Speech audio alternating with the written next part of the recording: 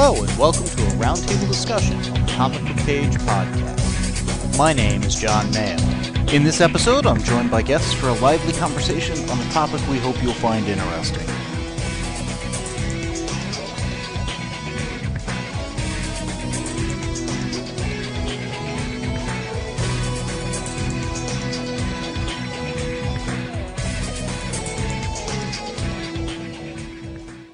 In this roundtable discussion, I am joined once again by my sister.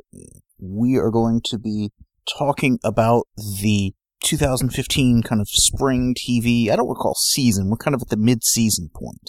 But some of the shows we talked about in our previous one of these episodes, just now starting up, Gallivant, we talked about there. It's starting up now that we're in January. Agent Carter's starting up. We've got a bunch of new shows. And it's interesting because at the beginning of the fall season, that's when most of the new shows come out. Sam and I have already talked about how a lot of these shows have been doing, are some going to get canceled? Are they going to get renewed? Are they not? This is kind of, now that we've gotten past the holidays, when the networks kind of adjust their schedule a bit. Monday Night Football kicks in, so that changes the lineup for one of the networks there. And they bring in, I don't want to say their second wave, but just a couple of new shows. So before recording this, the two of us just spent, about an hour or so? At least. Hour and a half, going through a lot of the different trailers that you had found. Now, a lot of those are up on YouTube. Most of what I had found came from YouTube. I think between YouTube and IMDb, anyone who's curious about one of these shows can easily search for the show, find the trailer, and watch the stuff. They may not see the exact ones we did, but frankly, there's nothing special about the ones we saw.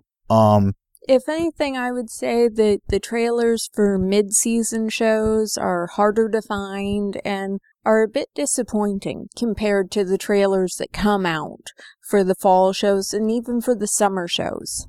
I'm glad you said that, because one of the things I was noticing as we were watching these things is there were one or two shows, it's like, okay, that's a little interesting. But by and large, a lot of these were not ones that I watched the trailer for and just got really excited about. Part of it's the nature of some of these shows. Some of these tend to be a lot darker, a lot more almost supernatural or kind of creepy. It almost felt like we were watching a bunch of shows that it seemed like they should have launched around Halloween in some cases, because it was more the thrillers, the darker, gloomier stuff, which just doesn't resonate with me. Some people, they're going to love some of these shows. That was definitely the case for some of the shows, and in some of the cases, it was just the types of trailers that had been put together. They had tried to put together very shocking trailers for Secrets and Lies, for Wayward Pines, even for Dig over on USA Network. There are quite a few trailers where at the end of the trailer I still wasn't quite sure what the show was about.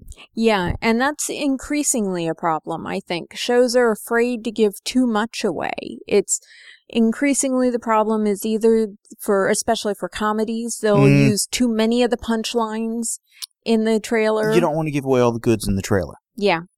And I could definitely see where that's a challenge. So those are the two ends of the spectrum. Either the trailers, I feel, give me all the highlights or none of the highlights. And I come out going, but wait a second, I still need to go find a pitch or a synopsis of your show and find out what you're about, because I just didn't get enough from what you were putting out there. Well, once again, let's try to go as much as we can in the order of original air dates of when these shows are going to start up. Mm-hmm. So I guess one we probably ought to start with would be The Librarians then, because we're already about 5 episodes into a 10-episode season. We are, and I'm loving The Librarians so far. I gotta say, they've got a wonderful sense of humor to them. Christian Kane is doing a wonderful job of, I want to say, awkwardly fighting, but not being the great fighter that he was over on Leverage. It's funny because Dean Devlin is doing this show. He did Leverage. Christian Kane is in the Librarians and was in Leverage. Jonathan Frakes, Commander Riker from Next Generation, is doing some of the directing. Matter of fact, the episode we watched tonight, he did that. We watch everything on tape delay, essentially. But he also did the Librarians films. I'm pretty sure he did quite a few episodes of Leverage, too. He did. lot of cross-pollination. And Christian Kane is playing the art historian, the geek. Yes. But he's also a farm boy, a cowboy. He's not the same character he was on Leverage, but there's enough similarities. Well, and they're poking fun at that. At one point in the episode we watched tonight, and I wish I could get the title of that episode right. It was the one with the fairy tales. The fables were coming true, and he threw an axe with great precision, which is something his Leverage character could have done. And somebody says, where'd you learn do that? And he goes, I don't know. He started to have an explanation, and it's almost like, wait, wrong show. Yeah. I don't know. Yeah, and I loved that because they were poking fun at themselves. Well, he's a strong actor. Rebecca Romaine's doing a terrific job here. Oh, she is. John Larroquette's knocking it out of the park. He's just a wonderfully talented actor. The other actors and stuff are strong, good supporting players and stuff. John Kim is rocking it as the Jack. Ezekiel, as the rogue thief or whatever. Yeah. With the Heart of Gold. Not really, though. It's... Well, Heart of Gold is a hard way to put it, but, in one episode, the Apple of Discord, where it was... let's not give too much away of particular episodes, but... The punchline of it, if you will, was when you got hold of the apple, the worst of yourself came out. And it was fascinating in that one to see what happened to each person when they got hold of the apple. What is the worst version of each of them? Yeah. Because throughout the thing, all of them got it. Yes. Yes, including Noah Wiley, who was in that episode as Flynn Carson. And I think I'm glad they did that so early in the series. It helped establish the characters, and they waited a couple episodes in, so we'd gotten enough time with them. Yeah. So, again, the Librarians, we talked about that on the previous one. We've watched, I think, 5 of the 10 for the season. Yeah. Strong show, a lot of fun. If you watched Warehouse 13, Eureka, obviously Leverage, it's got the episodic aspect done in one, through line of a story. Character progression and arc across the season, it looks like. Definitely worth checking out. Yeah. So, our basic plan is to go just in order of when these shows are coming out. This is going to go up after a few of them have already aired, but we haven't actually seen, for instance, Gallivant, which first aired January 4th, and we've recorded it, but haven't watched it yet. But we've watched the... We watched the trailer, and we talked about that on the fall one, because I had thought it was coming out earlier. Yeah. It's a musical. They're doing it as kind of a January event. Yeah, and one of the things that fascinated me when I was looking for trailers was I saw these musical trailers for all of the comedies on the network, and I noticed when I recorded it, and I was flipping through to make sure I recorded it okay, all of the commercials during Gallivant for the other comedies on the network are musical commercials. That's interesting. Which I thought that was a nice way for the network to support the show and its other shows. To me, it's a clear gamble and a risk. Can they get the musical comedy kind of thing going? They're experimenting with it. They're doing it for a couple of weeks. They're not putting all their eggs in a basket there. No, but everything I've seen, it has kind of the flavor and the feel, not the genre necessarily, but of Aladdin. Somewhere between Aladdin, I almost want to say the airplane movies. There's a silliness about it. There's definitely a silliness, but that, I loved both the joy, if you will, of Robin Williams' Genie in Aladdin, and the fun of the music from the Aladdin animated, and everything I've seen both in the animated opening credits that they released, at least 2 weeks ago. Monty Python and the Holy Grail. Yes. It's got that sensibility. Yeah. It's got the songs, it's got the upbeat, joyous silliness while taking itself a little too seriously also at the same time. It's a very interesting blend. Yeah. It's got, from Psych, Timothy... Amundsen. Amundsen. Yes. Who, the when he was doing the singing on the clips we saw, knocking it out of the park, doing a great job, really carries it off, both in terms of the look, the character, the body language, and the singing. Yes. I would say he definitely put the time in on making sure he had the singing up to par for this. Well, and I think part of why he did this, and part of why they did the musical episode of Psych, kind of one bled into the other. I don't know which bled into which, but clear departure from his previous role, and it's good to see him show that kind of really extreme range. Well, and we were watching the trailer or the commercial that was saying that they were going to have sort of the holy grail of guest stars with John Stamos. John Stamos, he looked interesting there. Weird Al, which the moment I saw him, I'm like, that sounds like just the perfect guest star for the tone I think they're setting in the show. And just looking over the team they put together behind the scenes and noticing that the composer is Alan Menken from The Little Mermaid, Aladdin, and Beauty and the Beast, might explain part of why I feel it has this is ABC, right? I really want to triple check before I say that. Yes, this is ABC. Which is part of Disney, which goes towards kind of a leveraging of some of their skill sets across divisions or whatever. Yeah. Again, this is the kind of thing that is totally different than everything else on the dial. Yes. There's nothing else on TV like this right now. So it gives it a clear uniqueness. It's also one that could fall flat on its face if they don't pull it off. Well, and I think that's one of the advantages of doing the 8 episodes over 4 weeks. Oh, yeah. Just put it right out there while it's got some great momentum.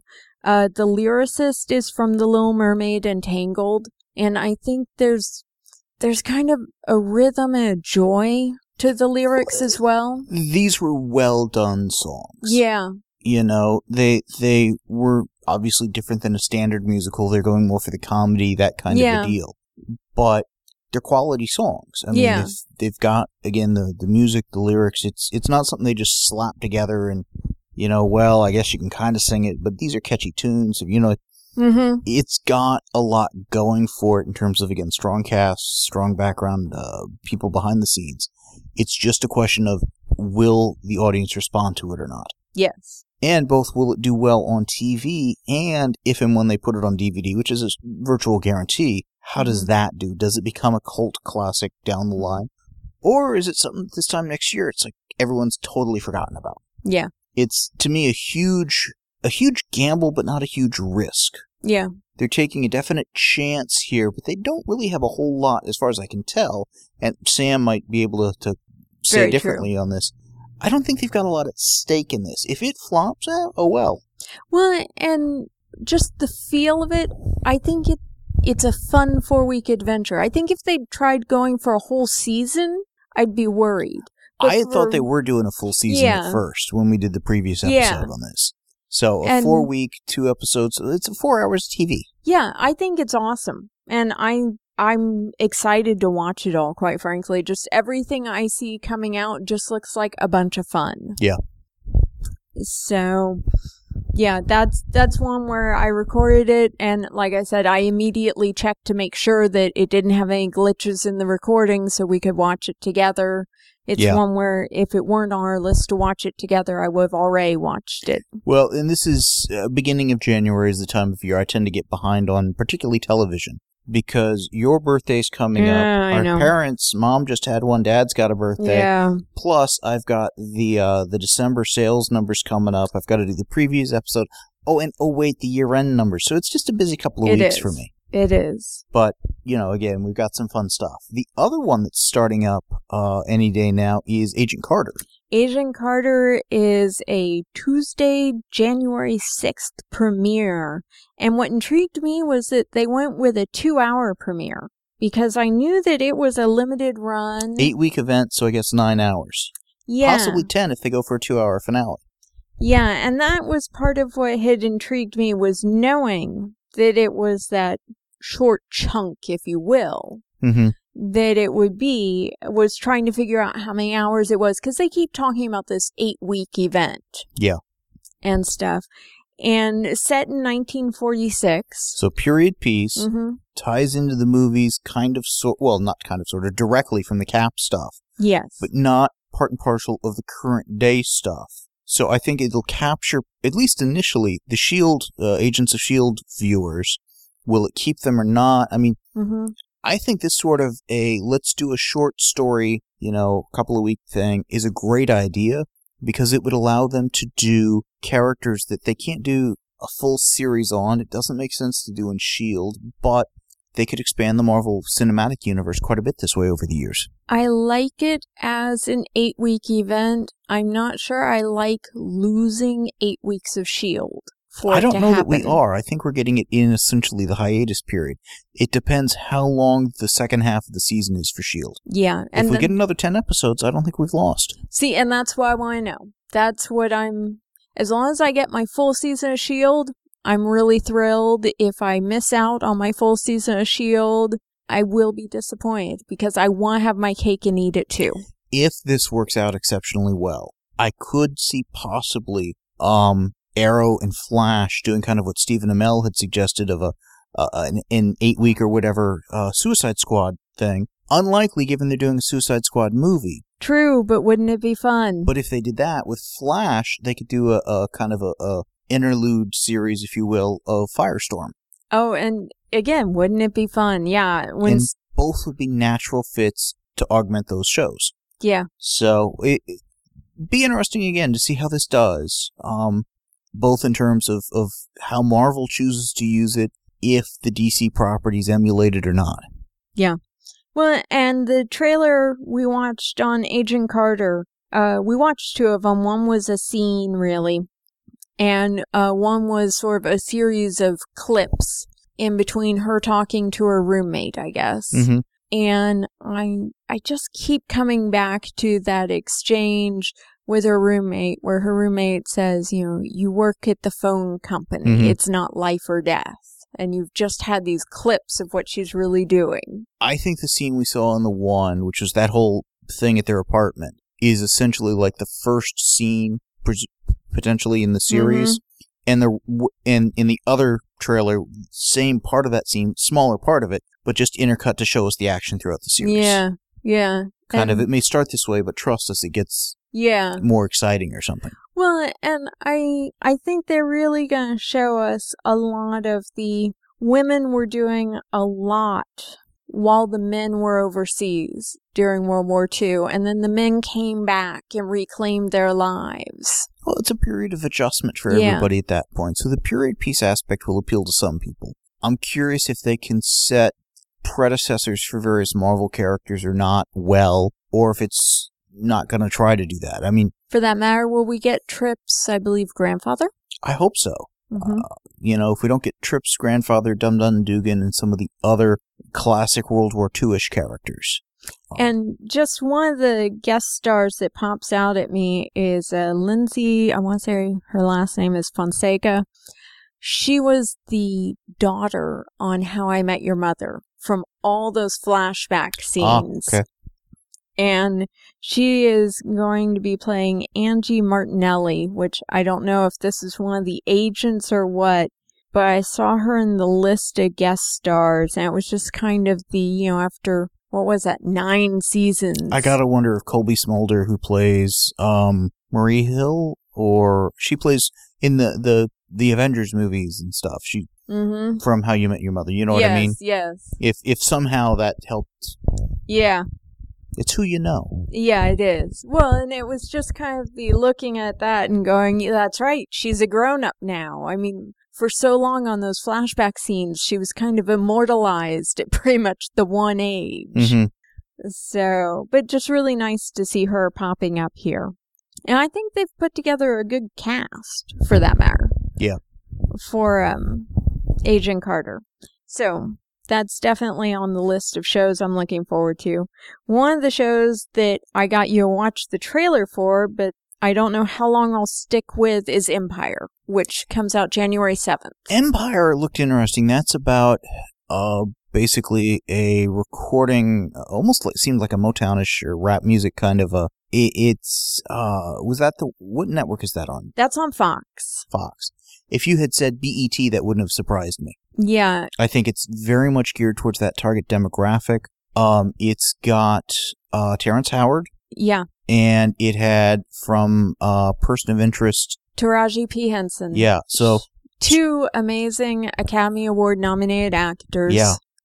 Timbaland is doing the music, which if you're going to do a music empire to steal their title show, getting someone like Timbaland to come in and do your music makes sense. It looked like it was going to be a high-quality production. It also looked like something that, frankly, was just not of interest to me personally. But I think the people that would be into that sort of thing, I think they'll probably be very pleased by it. It looks like they're pulling all the stops out and going, whole hog and doing a really good show. It looks like a really well-developed, I don't want to use the phrase soap opera, even though I think it could have aspects of that, but a nighttime drama that is very much going to be the either 15 or 20 years ago. Terrence Howard was a young man with a drug background in sales. Well,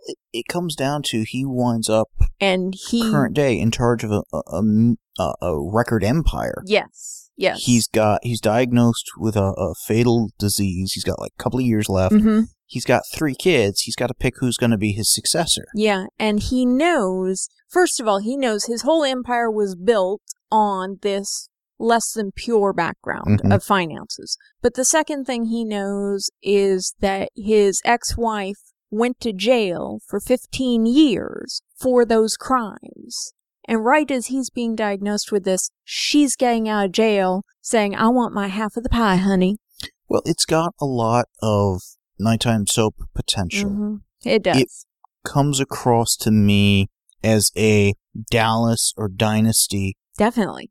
For inner city. I don't say inner city. It's for our generation, period, quite frankly. For our generation, but I think it's also a lot of shows, even to this point, are either black shows, predominantly a African American, cast or whatever. This is very much geared towards that style of music, that type of music empire. There's nothing wrong with that. I think that's rich with story potential. If you look back 30 or 40 years ago to when Dallas was coming out, when Dynasty was coming out, we were still fascinated with cowboys, with oil, and those were the things that they grounded those shows in. What is an iconic visual and archetype?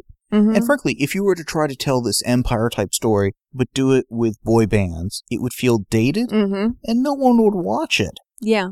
So, I mean, the fact that they've got some really strong talent as the lead actors and stuff, I think it could do really well. Again, not something I personally am interested in. Yeah. And quite frankly, the cast is the thing that caught my eye and got me to read, okay, what are they doing here? And has got me saying, okay, I'm going to watch a few episodes and see what are they doing. Yeah. Because both of Terrence Howard and Taraji P. Henson, they're just amazing every time they're on screen. Yeah. And the whole time I was watching the trailer, I was just glued to them with these performances they're giving. And they are at different stages in their life. It does look like we get flashbacks that cover quite a bit of time. If this were a weak television season overall, and I was just struggling to find stuff, I'd certainly check it out. Yeah, definitely. But we're not at that kind of a TV season for me. And that's my fear of why I won't stick with it. And that's the only reason I think I won't stick with it, is I have too many shows on my plate already. And quite frankly, I think it's going to be a complex show. I think it'll be narratively rich. I think there'll be a lot of elements, a lot of storylines, a lot of depth to it. Yes. And I think it's going to be something that we're going to hear a lot about. Yeah. And I think that those are the things that are going to make me say, I'm not sure I can stick with it. Yeah. Or I'm not that into it. Yeah. There's some shows I am a lazy viewer of. Yeah. There are other shows, no, I'm really into it. I see the pieces moving around the board. Yeah. There are others, it's like, just spell it out for me, damn it. Yeah. And it depends on my level of interest. Yeah. Now, the flip side, though, is I can see this being a show that come next summer, when I am at a down point in my TV viewing and I've caught up on everything, wanting to marathon. I could see this being also a sleeper hit that does well either on DVD, Netflix, whatever. Yeah. And it's something that I hope they give it the time it needs to establish an audience. Yeah. So, and if they don't have a cross-showing, deal with BET or something, they're missing an opportunity. Yeah, or, and, I do not know my music channels, but whatever music channel is showing the music of Timbaland. I know there's more than MTV and VH1 out there now. I don't even know if MTV and VH1 show music anymore. Yeah, that's a good point. Okay. What's next? Moving on, I believe we are still on January 7th, but ironically moving over to VH1. Hindsight. That's the one where a woman's about to get married to her second husband, has the, I wish I could do some stuff all over again. Elevator lights go on as she's falling down. Boom, she's now back 10 years. Apparently, if you take that elevator the wrong way, you get older? I don't know. Okay, now see, that's how it is in the trailer. My understanding from the description I had read somewhere, that's how it is in this description too. I'm reading a She essentially wakes up on the on the morning of her first marriage, 20 years earlier. 20 years earlier, and can now do things differently. I've seen a number of different shows over the years with that basic premise. There was one, I forget the name of it, I think it was originated out of Canada, where a girl goes to like a life counselor type thing, and kind of, what are your regrets? And she tells one of the regrets, and then gets a chance to go fix that back in the past. And the one with the judge, is that the one you're thinking of? No, not the one where it was twice in a lifetime. Yeah, twice in a lifetime. This was a different one where it was, I don't even know the name of it. It was the life of so-and-so or the regrets of so-and-so, whatever. So, I mean, we've seen this concept before a number of times. It's not a bad concept. But I don't know. I mean, I've never watched a scripted show on VH1. They've never had a scripted show on VH1. Yeah, see, that's what I thought. Their first one. That's what I thought. And, it looked okay. But I'm not looking for scripted stuff off VH1. I have nothing against this show, but it's also nothing that made me think, wow, I've got to watch this. There weren't any actors that really popped for me. There's nothing about the concept of the writing. And it may be a perfectly great show. Yeah, I enjoyed the tone of the writing. There were some lines. I liked, like, when she was telling her best friend, when my life fell apart and I needed you and we weren't in touch anymore and all I had for you was an old AOL address. And she's trying to kindly tell her friend that, AOL. It fell out of fashion. Yes. Again, 20 years ago, things were different. Yes. And I liked the approach they were taking to it in that respect. It just struck me as something where initially we'll get a little of that, of, it's VHS, it's not DVD or Blu-ray. But I gut feeling, a few episodes in, we'll get the occasional comment about that, but it won't be a part of the show. Yeah, I wondered how much of a 1995 soundtrack we'd have, how much of, I want to say, the original flavor of VH1 would come through. I guess I don't think we're going to get the feeling of the time period like we get in Guardians of the Galaxy, with the feeling of the 70s. Yeah. And for a movie that was set in space, off Earth, to really be evocative of a time frame on Earth. Yeah. And this is VH1. They've got everything they need in terms of the knowledge of the culture, etc., to really pull that off. Yeah. I just don't know if that's going to be one of their goals. Yeah. So, yeah. I was going to say, we'll see how it goes, but I won't. Yeah. I mean, it definitely, to me, felt like it was more aimed at us gals. It definitely has sweeter tone and I've got a second chance, I'm going to do it right this time feel. And it's on the list of, I want to try it out, I just don't know if I'll make it to that point. Yeah.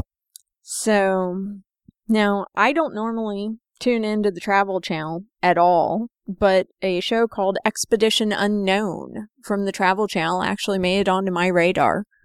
They have a guy who's an archaeologist, and I'm not going to say slightly crazy, but we'll say more adventurous than I shall ever be, who is, going and looking for where they think Amelia Earhart got lost and things of that nature. And the stuff we hear about and nobody ever does anything about, he's going to go. Yeah, he's going to give it a try. All right. Can he find Gilligan's Island? No. Yeah, I'd like to know. It's one of those things where I think some of these cable channels are trying to branch out, and some of these are not bad concepts, but it does feel like they're stretching a little bit. Well, and so many people have talked, for instance, about the places where Amelia Earhart might have gone down, but so rarely do you see any of and somebody went and somebody looked. Yeah. That having somebody like Travel Channel actually go with some cameras and show you. It's an interesting twist on a travel documentary. Yeah. If you've got the right guy doing it, and even if they know they're not going to find anything, or maybe they do, they get lucky, whatever, that seems unlikely. If they can make it interesting, give you enough of it was worth the journey. Yeah. I could see where people could be into that. I tend not to go for those sort of travel documentaries of any sort to begin with. Yeah. But again, there's a couple of channels devoted to that stuff, so.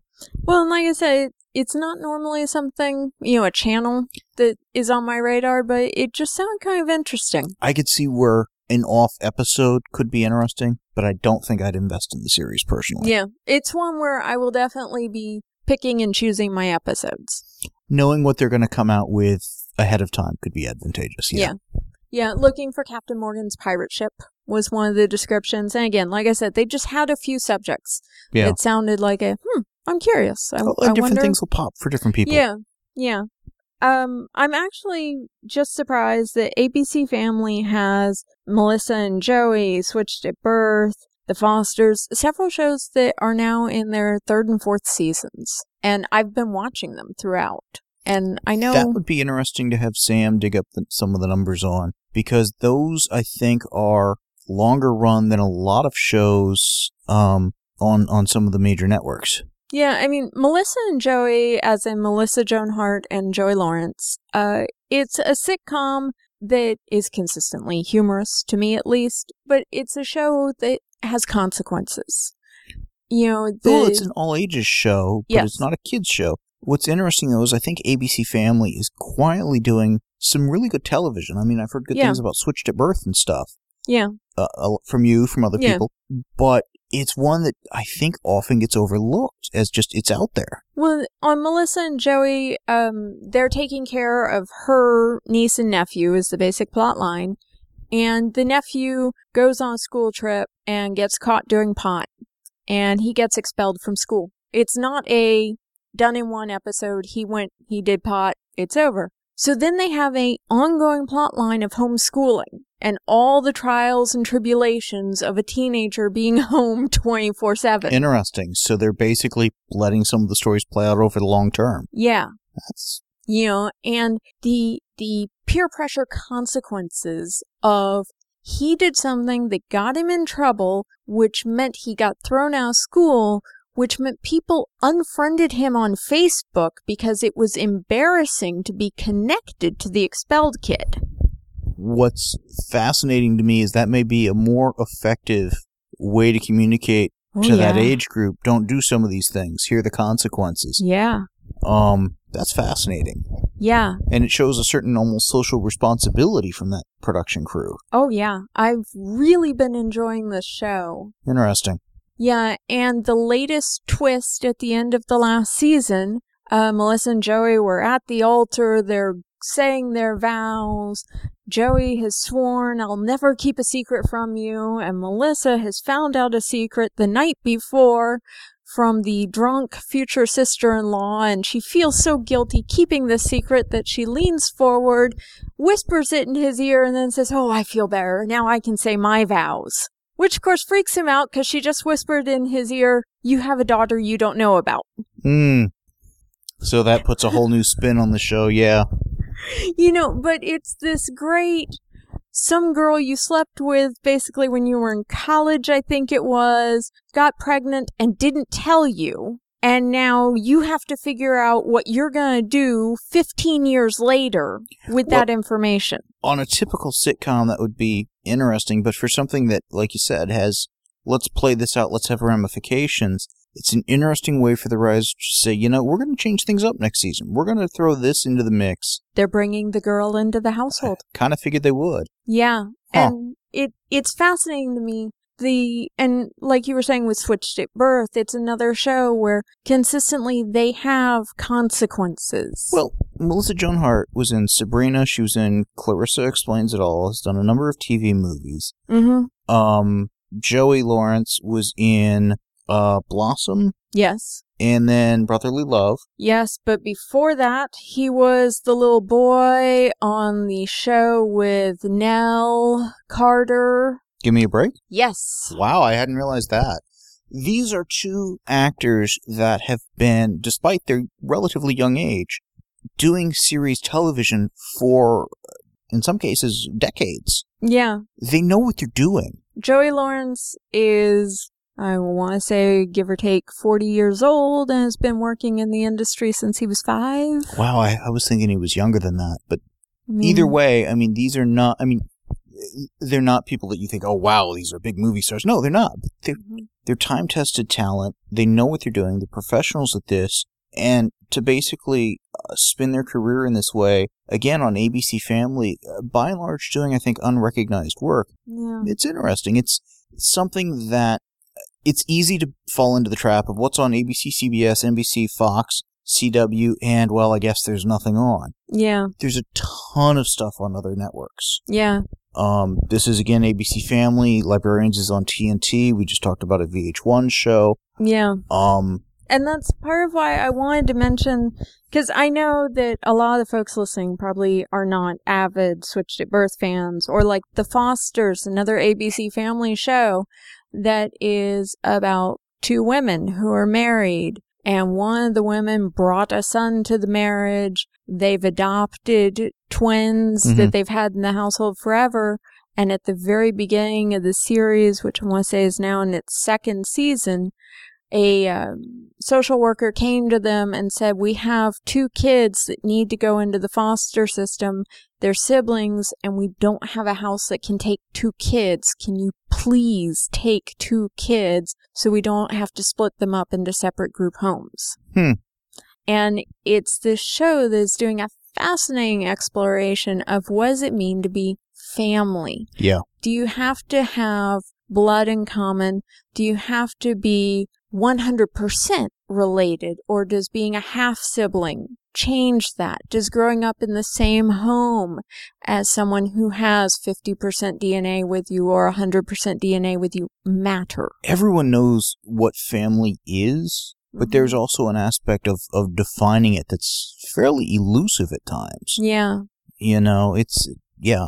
Yeah, and they've done some great episodes about finding your forever home and referring to a home as your safe harbor and your anchor and your place where you're always welcome and safe. And there are people who went through the foster system who know people have or adopted or whatever, that at some level this would resonate with them. Yes. And back in the day, there was TV Guide. They would do their fall specials and stuff.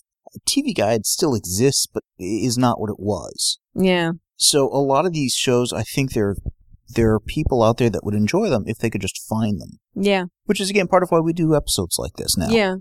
Well, and it's part of why I wanted to mention some of the shows that I'm not sure whether or not people are necessarily looking for or would catch their interest. But even if it's a show that maybe you know someone who it's, hey, I may not be into this, but I know someone who, maybe I can mention it to them. And then switching totally back to something I hope people will be interested in. The Musketeers is getting a 2nd season on BBC America. You've mentioned you've got the first season I've got the first season on DVD. Which is good. That means I can free up some space on the DVR.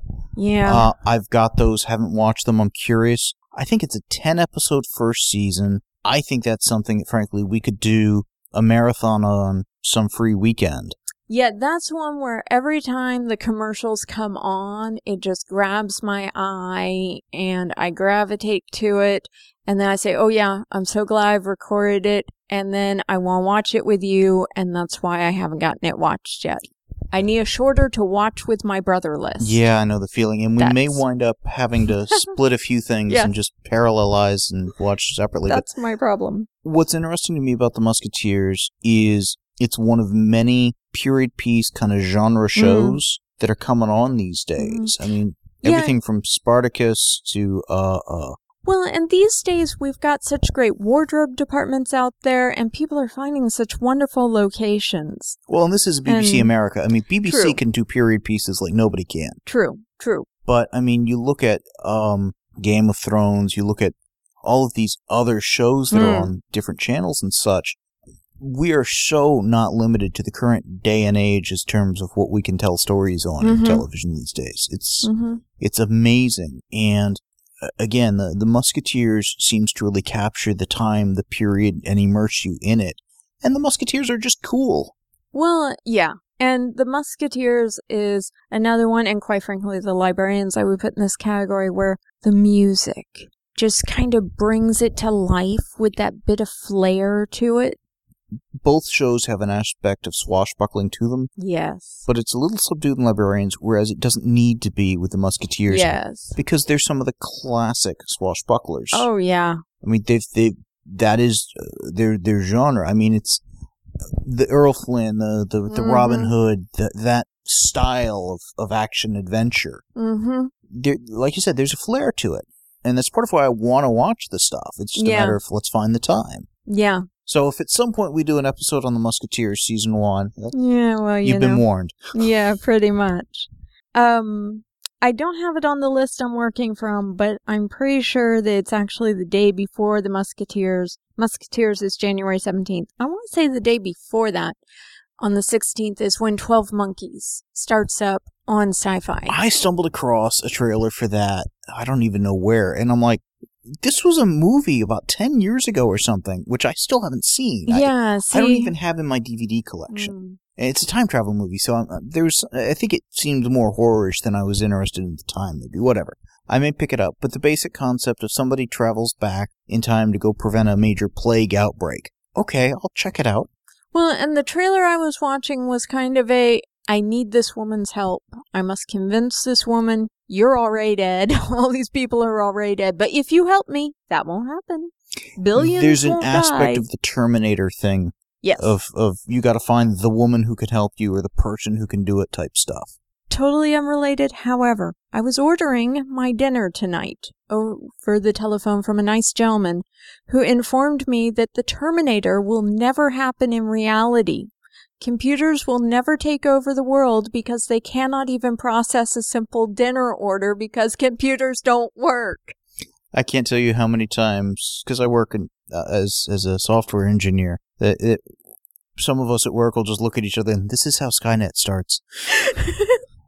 It was the best argument I've ever heard, though, for Skynet is impossible. I would say it's proof of Skynet. What could be more evil than this? Starving us to death. There you go. 12 Monkeys, though, Sci-Fi. I think it's Showcase in Canada. I think so. And again, when we went to the Toronto Fan Expo and stuff like that, Showcase is if you get that network, watch it. Yeah, I was noticing quite a few of the shows that I was looking for mid-season stuff on. Showcase actually had better trailers available on YouTube than what I was finding for our own networks. If and when Google Fiber finally hits my neighborhood and I can get it, I need to find out if I can get Showcase through it. I doubt it. It's a Canadian channel, but it'd be fun. Yeah. Okay, so Chasing Life starts up. Again, ABC Family starts up on the 19th. This is another one where I think ABC Family has got to put a higher profile on their show. I'd heard about this one. Woman is basically diagnosed with cancer, and it's her battle against it. Yeah, and I really like the title. She is chasing life. Mm-hmm. It's not, surviving cancer. It's not dreading death. Well, it's what's important to you and why, and how do you go after it. Yeah, and it's definitely a serial show. Oh, yeah, something like that's got to be. But every episode is this is what I'm determined to do. This is my battle of the day. This is what I'm chasing today. You've got to have the individual battles, and then the over thing is, do you win the war or not, kind of a deal. Yeah, they've already aired, I want to say 10 episodes. The lead actress, Italia Ricci, is the fiancée of Robbie Amell. Okay, who's playing Ronnie Raymond over on The Flash, yes. The Burning Man Firestorm. Yeah, and she's doing just a fantastic job. There was an episode already where she found out that the chemo would probably make her infertile. And she's 24 years old. And at that point, she's not sure if she has a boyfriend or not.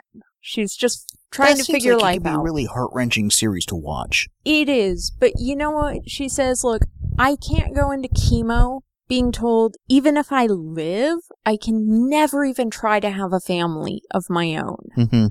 But I'm not going to let this defeat me. I'm not going to be defined by this. I'm going to go find out how to have my eggs harvested. I was going to say, that's the right answer. How do you keep your options open? Yeah. Yeah. So she goes and she finds out, and then what she finds out is it costs thousands of dollars and she can't possibly afford it. So again, she's devastated. She goes to her cancer support group, and they have some wonderful conversations in there, and she's just pouring out her heart to this cancer support group.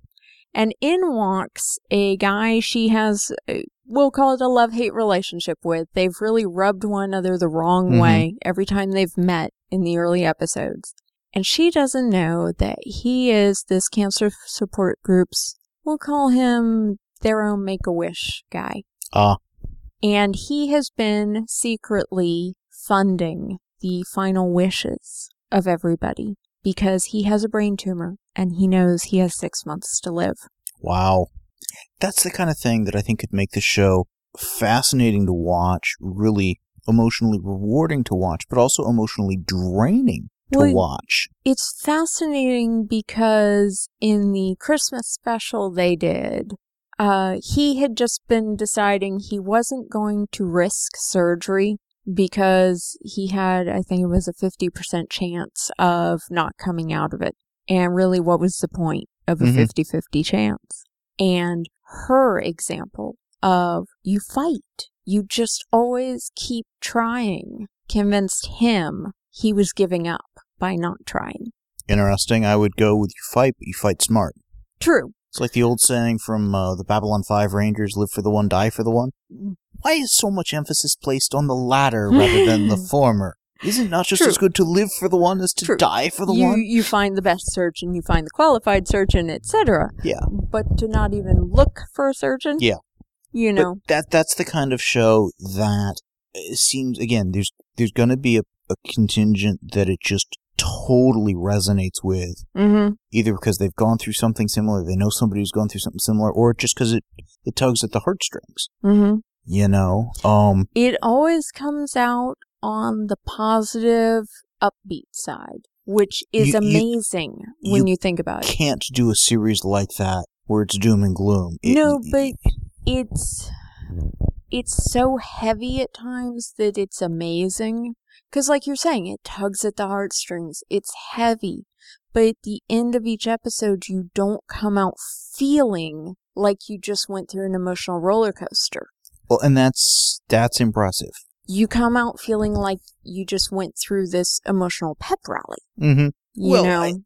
Again, you've got when you do a show like that, you've got to have that as your end goal. Yeah. Because if you don't, all you're doing is basically providing the suicide hotline with calls or whatever. Because that's the kind of thing that if you handle that sort of the battle with cancer or whatever, and have it be depressing, it's like, geez, you know, that does nobody any good. Yeah. So, again, having something that I think even to our generation, there's the whole, it's, I think, better for our generation than like our parents. I mean, with their generation, I mean, the whole concept, oh, you've got cancer, it's like, oh my God, you're already dead. Yeah. You know, with us, it's, you can fight it, you can battle it. Yeah. You know, but it's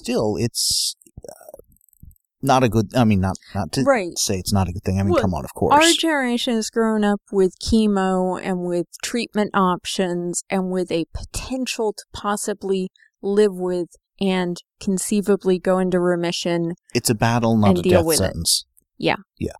So having a show that takes that head on, fights that battle, and has people coming out of, yes, there's hope. I mean, that's awesome. And again, I think ABC Family, like I was saying earlier, is doing a lot of quality shows that are just a lot of people aren't aware of. And that's the show that has Steven Weber from Wings. Ah, right.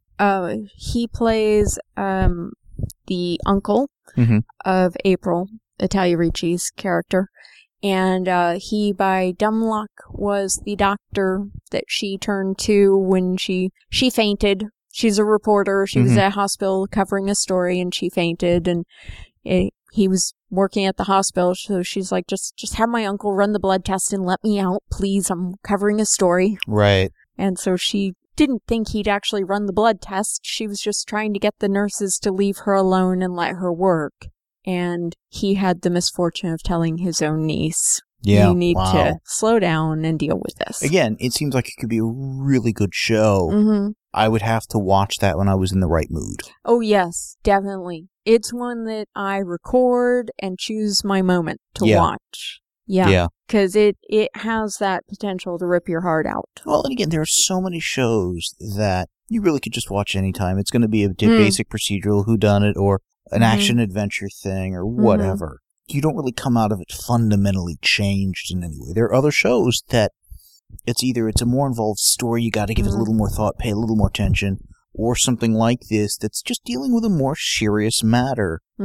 And you know, just while we were watching the trailer, the whole concept of, okay, you've got a disease or whatever, in this case it was cancer, you've only got X amount of time to live. The brain immediately goes, what would I do with that? Yeah. If I only had X amount of time. It's the kind of thing that instantly shifts your perspective and puts things into perspective. Well, and she is a recent college graduate at her first job. You know, she's something like a year out of school, still living at home because her father died the year before. I mean, they've set it up to be as gut-wrenching as possible. Go figure. Yeah. Yeah, definitely. And then we go the opposite end of the spectrum. Which is? FX channel for Justified. Oh, well, that's another heart-wrenching one. It really pulls at the heartstrings in a very different way. I mean, because people die left, right, and center. It's very sad. No, Justified, the trailers for this. I loved most of the trailers for this season. Let's start with the one that we didn't love as much. And it's basically, here's what's going to happen next season. We're wrapping it up. Let's do a couple of shots of scenes from the next thing. Rapid fire kind of a deal. Okay, fine. Got it. Raylan's going after Boyd. We knew that because we've been following the show. If you just watch the trailer, you don't know that. Most of that was actually scenes from like the last few episodes that kind of established what we're going into. I don't think there was any footage from... I thought there was footage from future stuff. Okay. With Ava, and you've got to do the job, that kind of stuff. Oh, okay. The other ones, though. Oh, the other ones were wonderful. They picked choice scenes, choice moments of Boyd, of Raylan, just to really, okay, we got about 30 seconds to a minute. Here, watch this. I think you'll like the show if you watch this. Oh, and they were great moments. They had one from first or second season. Raylan has encountered Boyd out at his little camp of refugees and stuff. He has found God, and this is his flock. And he's like, well, can I talk to them? Okay. Can I address the congregation? Address the congregation. And you get basically, Raylan takes his signature cowboy hat off. Because he's a U.S. Marshal who's a modern-day cowboy. If he draws his weapon, he's going to fire it. If he's going to fire it, he's going to hit what he aims at and killing somebody. So some of the gunfights in this are awesome. Oh, yes. But here's one. He takes his hat off, thank the Lord for the food we're about to have. Basically starts listing in his quote-unquote prayer all of the wrongdoings that Boyd has done. May God forgive Boyd for his many sins. Including the recent, taking a rocket launcher and blowing up the church of, in this black neighborhood. Cut to the black people in the congregation of, half a dozen looking at it. He did what? Yeah. And it was a great not callback to the scene. It was a good replaying of the scene, reshowing of the scene. And you just instantly get a feel for the style, the tone, the characters. Yes. Anyone who's interested in essentially a police procedural. Essentially. It's, U.S. Marshal. So not your typical whodunit type thing. It's set in the backwoods of Kentucky, in the more poverty-stricken, less educated types. So Hicktown, USA to a degree. And they make a point of making it as off the beaten path as possible, and they're trying to go for the people who are trying to live off the grid and trying not to be found. Well, and Raylan is essentially picked for some of what he's done because he's from that area. He knows these people, grew up with some of them. His father was one of these criminals. And a lot of the more city slicker types, they go out there, they just have no idea what the hell, they live where, doing what? Moonshining really in this stage? It is got a sensibility that is unique. Raylan as a character is, again, modern day gunslinger. Well, and going back to what you said before, Raylan walks into Boyd's bar at one point, looks around, pulls out his gun and shoots somebody, and then says, "I hope I got that right." Well, there have been one or two where he's pulled up to a house out in the middle of nowhere, Kentucky, and somebody says, "Hey, whatever," they get off on the wrong foot, "I'm here as a marshal," or whatever, the guy draws a gun. Next thing you know, 2 other people have popped out, 3 people have been shot, and he's like, "Yeah, I sure hope I got that right," or just... Yes! He gets the tar beaten out of him. It's like, you should have seen the other guy. Kind of. There is a old Western kind of aspect to this that is just a riot to watch. Yeah. And I think really second, third season, they hit a pinnacle of it. There were parts in the first episode in the first season, that whole thing that set a lot of this up, that were just stylistically terrific. Well, and for people who watched The Millers, the CBS sitcom, I'm going to get the actress's name wrong, and I hate that. Her last name was Martindale. She played Mags for one whole season on Justified, and then she went over and did The Millers.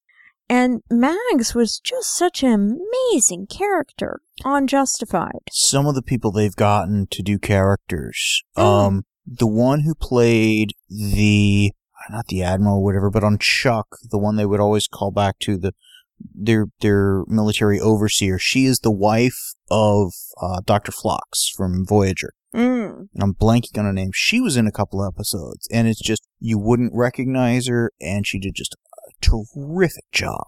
Well, and the thing about Justified is, it's a show populated by characters. I mean, not just two-dimensional, they come on, they do their business, they go character, go away characters, but these full-bodied characters. They're about as much of a character as you can get, while still being a few steps shy of being a caricature. Yes. Because particularly some of the Hicks, Dewey Crow, and a few of those, it's like, can somebody really be that out of touch with reality, or that stupid, or whatever? But they sell it. It's like, given how he grew up, given his family, given his circumstance, given where he's at, he's got no choice.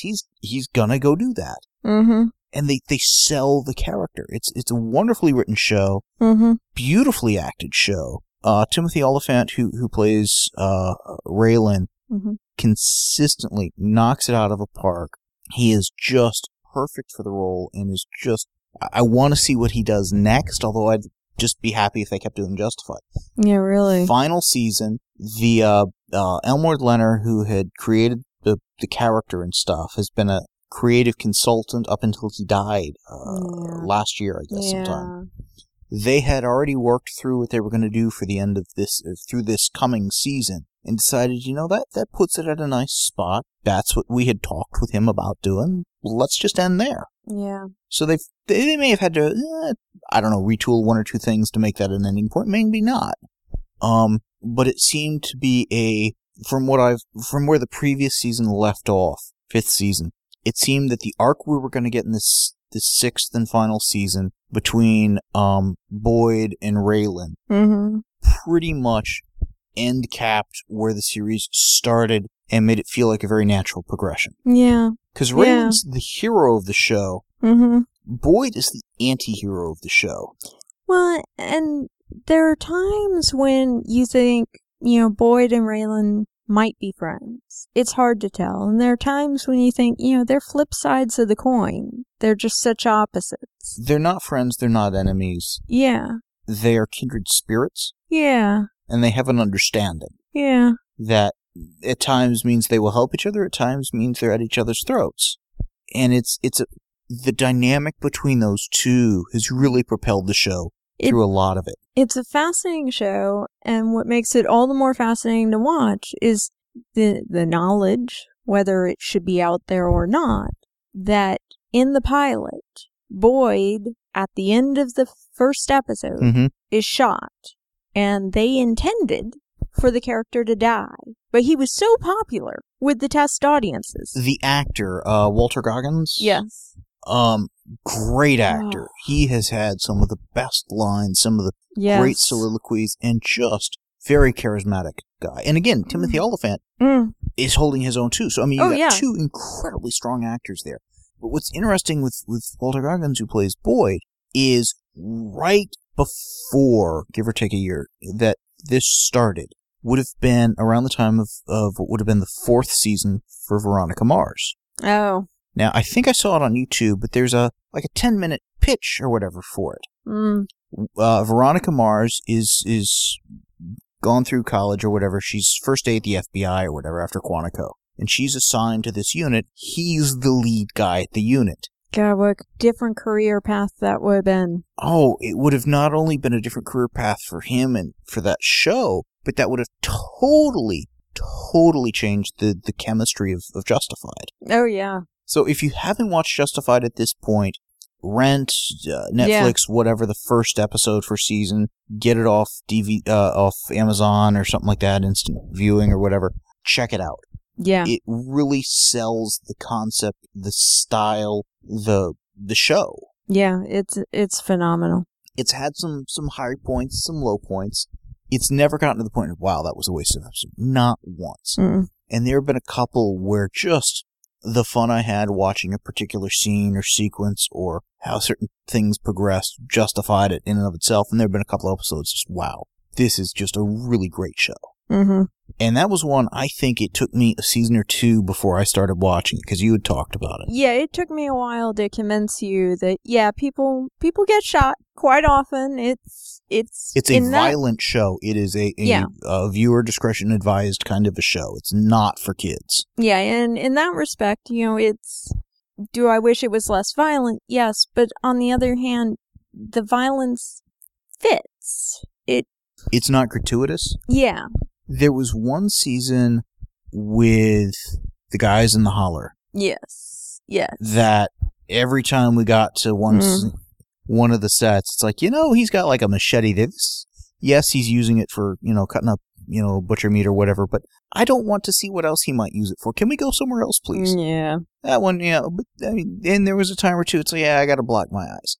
Again, I'm squeamish, but it's one where I can tolerate a higher level of occasional gore here and there, because they don't do it for the sake of doing it. Yeah. But they do it because it fits the show. And early in season 1, they make the point, Raylan is basically bodyguarding a judge.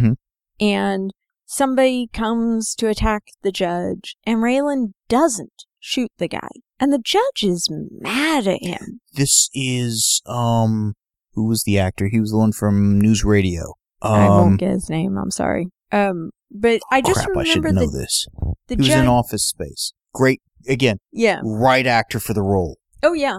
And the judge was just railing at him. Why didn't you shoot him? And it was basically because he didn't need to be shot. Yes. Raylan doesn't shoot people for the sake of shooting them. He's shooting them because they got to be put down. Yeah. And he typically has gone a few times. If you do this, you cross this line, I'm gonna have to shoot you. And there are times where one of the characters, Wynn Duffy in particular, it's a thing they do. He's joking, or no, he's not joking. Kind of it's a thing with him. Wynn Duffy's another good character. Yeah. I wasn't sure at first about Wynn Duffy, but and he's another one that Jerry Burns, I think, is the actor. Yes. The quality of actors they've had on this show, and the the use they get out of them is just incredible. So, again, totally recommend Justified. It's at its final season. If you've lapsed, catch up. If you haven't watched it, start at the beginning. They're 13-episode seasons. I was going to say, they're not full 22s, they're 13s, but they're good. If you've got absolutely nothing to do on a Saturday and you get up at a reasonable hour, you could do an entire season in a day. Don't know that I'd recommend that, but... yeah, but it's an addictive and good show. It's a fun show. Backstrom on Fox is another show that caught my eye as a maybe not. That was the Rainn Wilson, Dennis Haysbert. The cast looked interesting. It was another, let's do a procedural, let's fill it with, in this case, quote-unquote losers. A really disgruntled guy who's a preacher on the side, just misfits, if you will. Mm-hmm. And I'm curious enough, I'll probably want to check it out, at least the first episode. Mm-hmm. I don't know if I'll stick with it or not. Yeah. The lead seems too unlikable. Yeah, I was going to say, he didn't have House's charm. I enjoyed the show House, but this guy just, I don't know, his edges were a little too harsh. His edges are too harsh, and I don't think he's as charismatic or talented as Hugh Laurie. Yeah.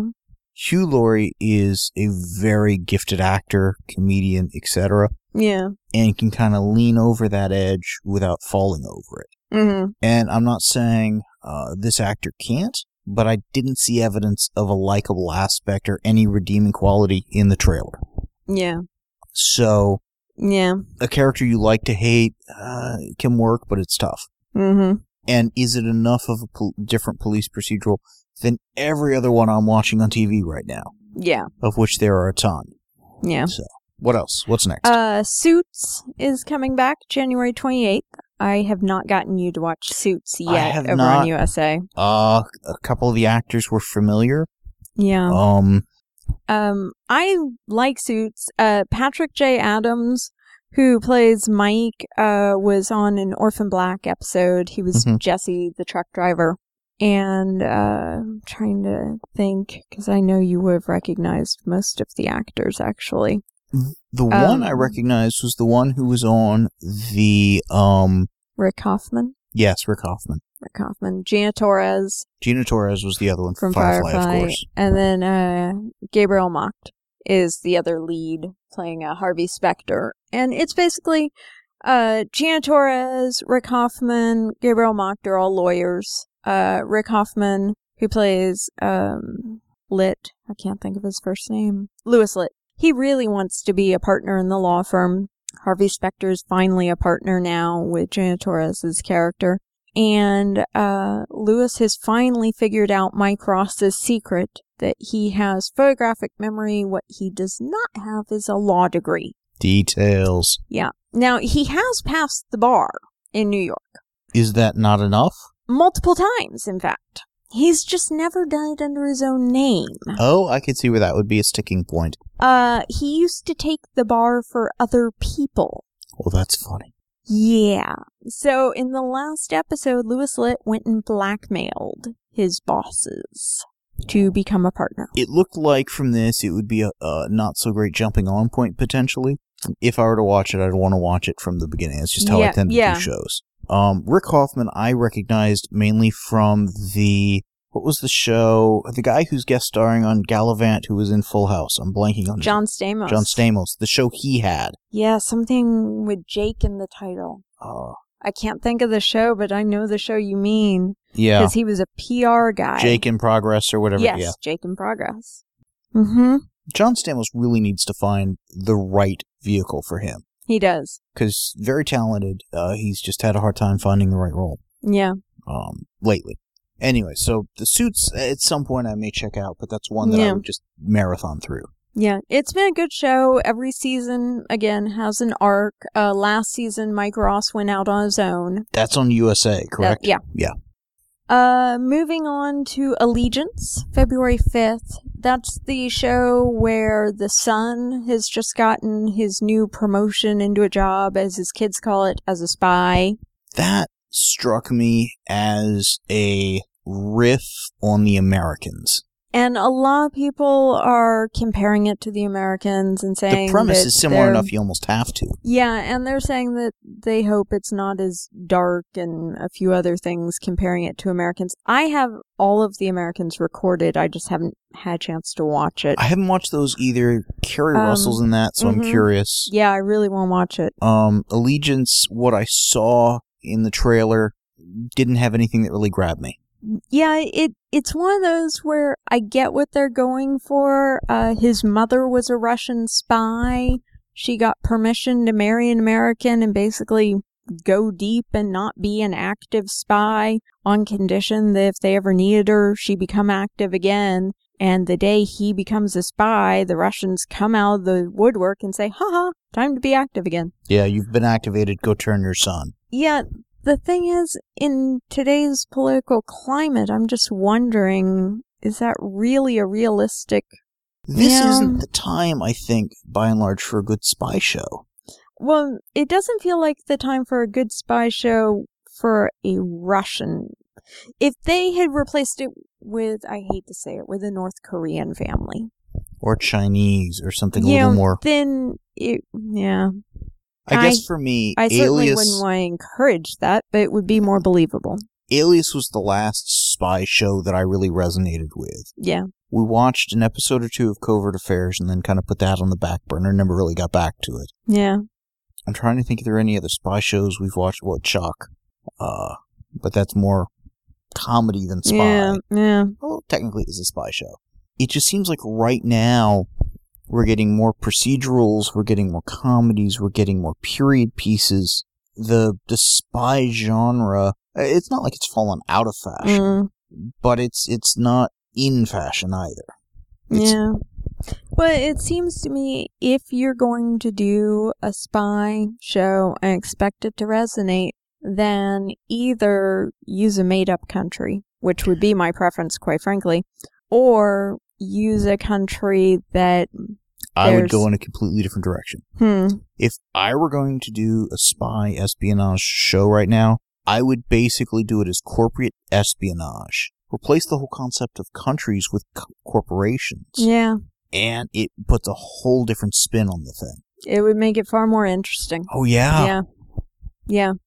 It's something that I'm surprised they haven't done. Yeah. Because, I mean, most of these other shows we've gotten, Intelligence or stuff like that, they go a season or so, and it's a great season. Yeah. But that's about it. It's not what I think people want to watch right now. Yeah. February 17th, Perception comes back on the air for its final episodes. Perception, TNT show about a professor who is just really knowledgeable about mental illnesses, partially because he has one. And he's a bit OCD. I think they've only got a handful of episodes left. It's a police procedural show.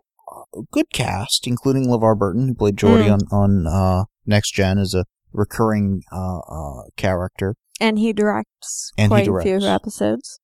I like the show. It's a good police procedural sort of thing, but I can also see kind of why it's ending. But with that ending, White Collar just ended recently on TNT.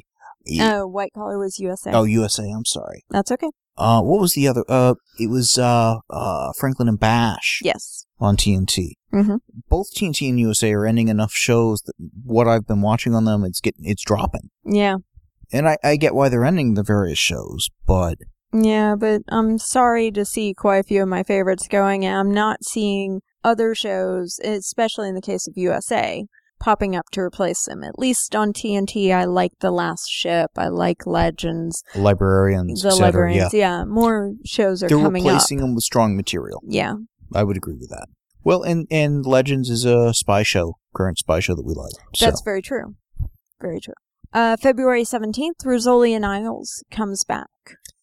What we need to do before then is watch the previous season. We are behind. Yes, we are. We hit around the time Lee Thompson Young died. Yeah. And he was integral part of the show. Oh, and what a fabulous actor. Did a terrific job, was doing a great job on Rizzoli and Isles. He played Cyborg in Smallville. He was the famous Jet Jackson. And he He committed suicide, which, you think about an actor, it's like, oh, they must have everything, and they've got their own struggles or whatever that they're dealing with.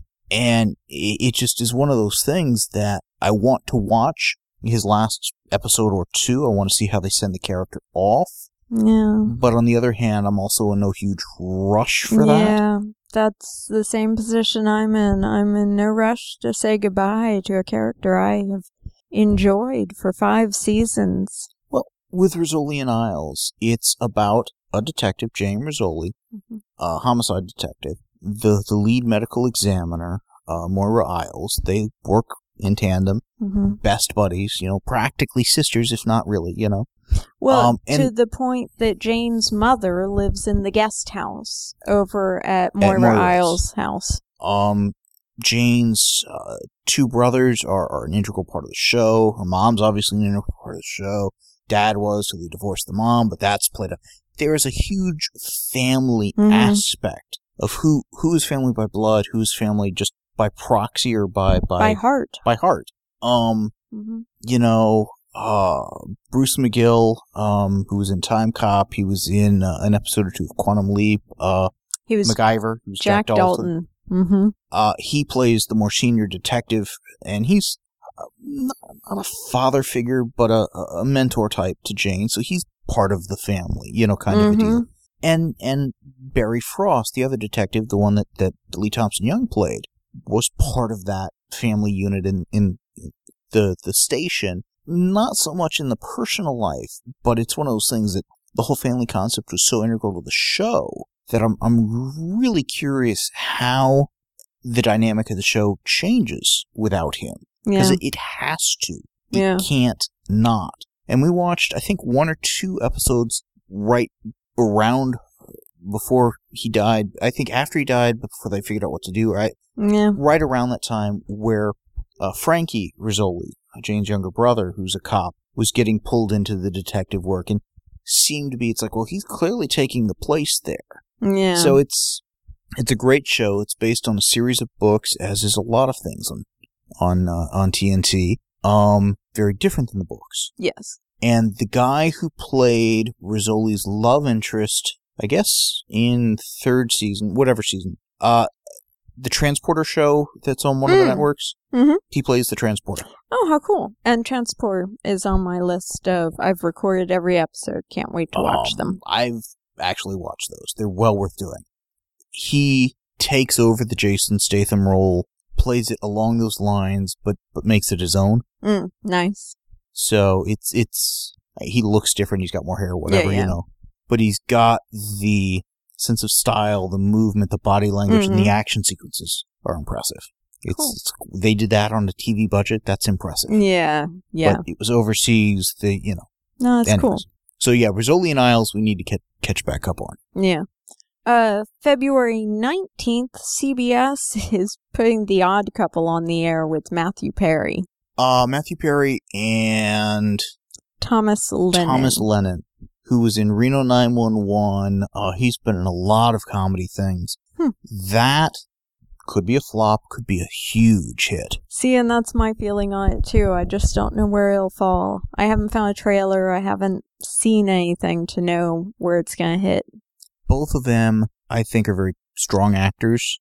Thomas Lennon is somebody who I think has a following, but is still vastly underrated.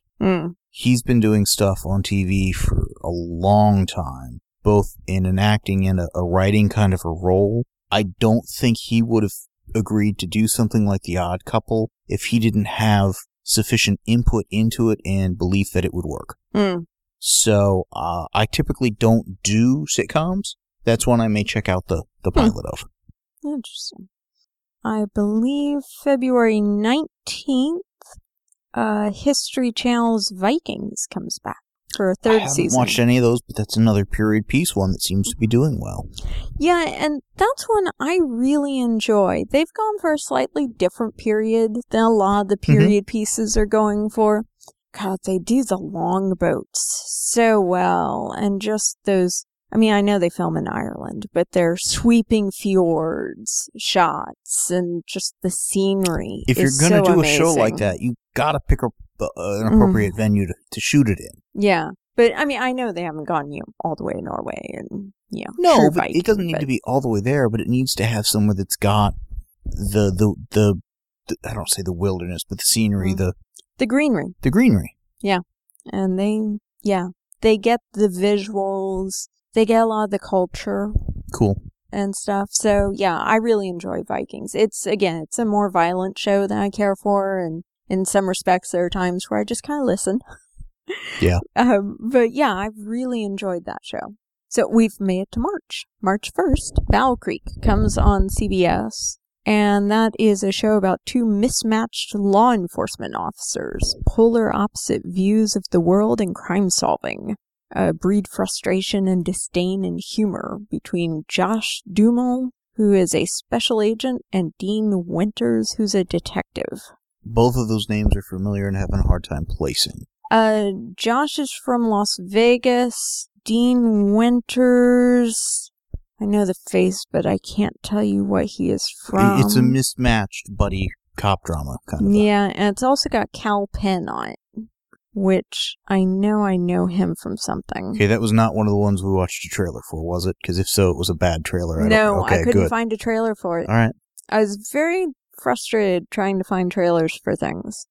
That one, just the premise, okay, they're a mismatched couple that could provide an intrinsic sense of drama or character interplay there that could be interesting. The actors, if they're the ones I'm thinking of, are decent. Yeah, I was going to say it's the actors is what's probably going to get me to check it out. Secrets and Lies. We watched that, and it seemed to be a guy is getting accused of murder, but was drugged the previous night, so he doesn't know if he did it or not. And there was nothing about that made me think, I want to watch that. Yeah. They didn't really sell me on caring about the kid who was killed, or liking the guy who's accused of it, or anything of the sort. Yeah, it's Ryan Philippi, probably said his name wrong. Juliette Lewis. It had some named people. It also had Katie Strickland from Private Practice. The one from Empire. Terrence Howard? I thought he played the sheriff. No, he was in Wayward Pines. Thinking of Wayward Pines. That's okay. No, this is the one where, the Good Samaritan goes to murder a suspect. But he's the one who finds the body. Yeah. Yeah. And no, but I agree with The trailer didn't sell me. No. And then, a neighbor drugged him the night before, possibly to try and get to have sex with him. It was hard to tell, and he didn't know what happened the night before. Where was he at a party? What was going on? Yeah. There were too many unanswered questions put forward in the trailer, so you didn't know. They didn't successfully pitch the concept in the trailer. Really is what it comes down to. Yeah. Yeah, that's an ABC show that I don't know, if I see another commercial between now and then, because I watch quite a few ABC shows, maybe something will sell me on it, but... At this point, I'm unlikely to watch it myself. Yeah, and that goes back to I just have so many shows I'm watching. March 4th, CSI Cyber comes on. That one, you had me watch the episode of whichever CSI it spun out of. Mm-hmm. It was interesting, a little unbelievable on the computer side. Yeah. But out of any of the CSI ones, it would be the most likely one for me to watch up until I got fed up with the unrealism. Yeah. So, again, I've never really watched any of the CSIs on any sort of regular basis. I've seen an episode here or there. It's funny because I like a good police procedural. Mm-hmm, mm-hmm. But that tended to be so much on just the scene of the crime. Mm-hmm. Which is, I don't know, it just wasn't enough for me. Yeah. Or I was watching too many other shows when they launched and I just never got into them. Yeah. March 5th, Dig comes up on USA. That one looked, I don't know, it looked good, but not of the least bit of interest to me. Yeah, the trailer we watched two trailers. It it looked really visually fascinating, and yet there wasn't enough information about plot. It almost seemed like some murder had turned up that through the course of the investigation was going to cause people to totally rethink all of human history. Yeah. I'm glancing at a press release, and it says, when he sets out to solve the murder of a young American, Pierre soon finds himself embroiled in an international mystery that delves into the Holy Land's darkest secrets. Yeah, again, some people may find that fascinating. There was nothing in the trailer that hooked me in terms of actors, concepts, or characters. Yeah, that was the one that had Anne Hesh. It had some good name people. Yeah, I'm trying to remember the guy from Awake. Jason Isaacs. There we go. Yeah, and I mean... And he did a great job in Awake. I mean, if somebody hasn't watched that show... I loved Awake. It had basic some great concept, stuff. He is a police detective. He gets into a wreck. He wakes up, his wife is dead. He's going through that. He goes to bed, he wakes up. It's the same day, but this time his son is dead, his wife's alive. So he's flipping between two realities. Yeah. One in which he survived and his wife survived, but lost the son, and that's tearing apart the marriage. The other, he's drifting away from his son because they're both getting over the loss of the mom. Yeah. And it lasted 13 episodes. I thought the ending was suitable. Yeah. A little out there, but it resolved. Yeah. So if you're gonna watch something with him, I would watch that, not Dig. Yeah, I just don't know enough about Dig. Totally different kind of show. On the 15th of March, E! is trying their hand at a scripted show with the Royals. If you're into tabloid journalism and how rough it must be to be the royal family, which is something I'm sure we can all totally relate to. I can't, sorry. It looked like a decent cast. It had some interesting ideas. I have zero interest in the premise. Yeah, it looked like something where the original concept might have had potential, but the execution just left me kind of baffled. I don't need the E! Network, or Entertainment News Network. Entertainment News Network, that channel. I don't need them to do a scripted drama. Yeah, Yeah. Okay, CBS has a miniseries called Dove Keepers coming out, which Roma Downey is doing. And, interesting. Yeah. What's the premise? That one was a little hard to tell from what they put out. It seemed to be a 4-hour limited event series about a group of extraordinary women whose lives intersect in a flight for survival at the Siege of Masada. That's all they gave us. All right, then. Next. She did great with Touched by an Angel and stuff like that. Dove Keepers, it almost seemed like it might have a religious overtone there, but that premise tells me absolutely nothing. Yeah, it's definitely a period piece and has great, wardrobe and the scenery and everything. And it's based on a novel. The few things I've seen, it looks pretty good, but beyond that, I don't know enough to know. I'm happy period pieces have come back. Mm-hmm. Because it shows a willingness for a studio to invest a bit more into a show. Yeah. With the costumes, the sets, all that kind of a thing. For a while, we just weren't getting. Yeah. But a lot of these also are not periods I'm particularly interested in. Yeah. Well, and I mean, again, it goes back to you have to be in the mood to watch it. I don't know if I'll watch AD when it comes out on April 5th, but I'm intrigued that on the heels of the Bible, AD is coming out. Again, I think there's an audience for that. Mm-hmm. Not something I need to watch. Yeah. It looked phenomenally well done, production value-wise. Yeah, and that's part of why I wanted to see the trailer, is just the quality that's coming out these days is remarkable. I guess for me it comes down to, is there any period and place or setting that I would just find so fascinating that if they would only tell any story there, I would just be in for it. Yeah, yeah. And I'm sure there's got to be one, but none's really coming to mind.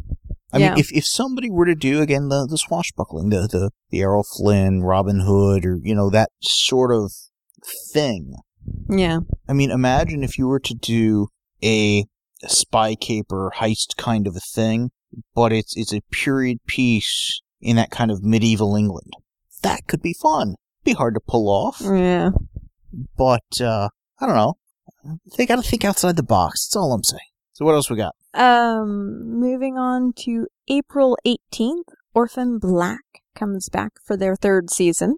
Trailer could have been better. They did one that was basically each clone doing another clone, which if you know the show is really cool, and we've seen the scenes. If you haven't seen it, you're like, huh? Mm-hmm. The other one was basically where the clones are going to war, whatever. I think they could have pitched it better. I really think that Tatiana Maslany, the way she does the different characters. Oh, it's amazing. It's one of those that they are so different. Mm-hmm. The body language, the voice, the speaking style, everything. Mm-hmm. She is just phenomenal. Yeah.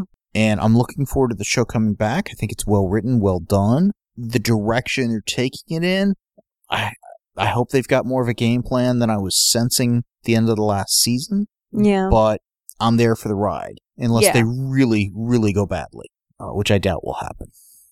And the last show I put on the list is May 14th, Wayward Pines. And part of why I put it on the list is the cast. Terrence Howard is the sheriff. Matt Dillon is the lead. Juliette Lewis is in it.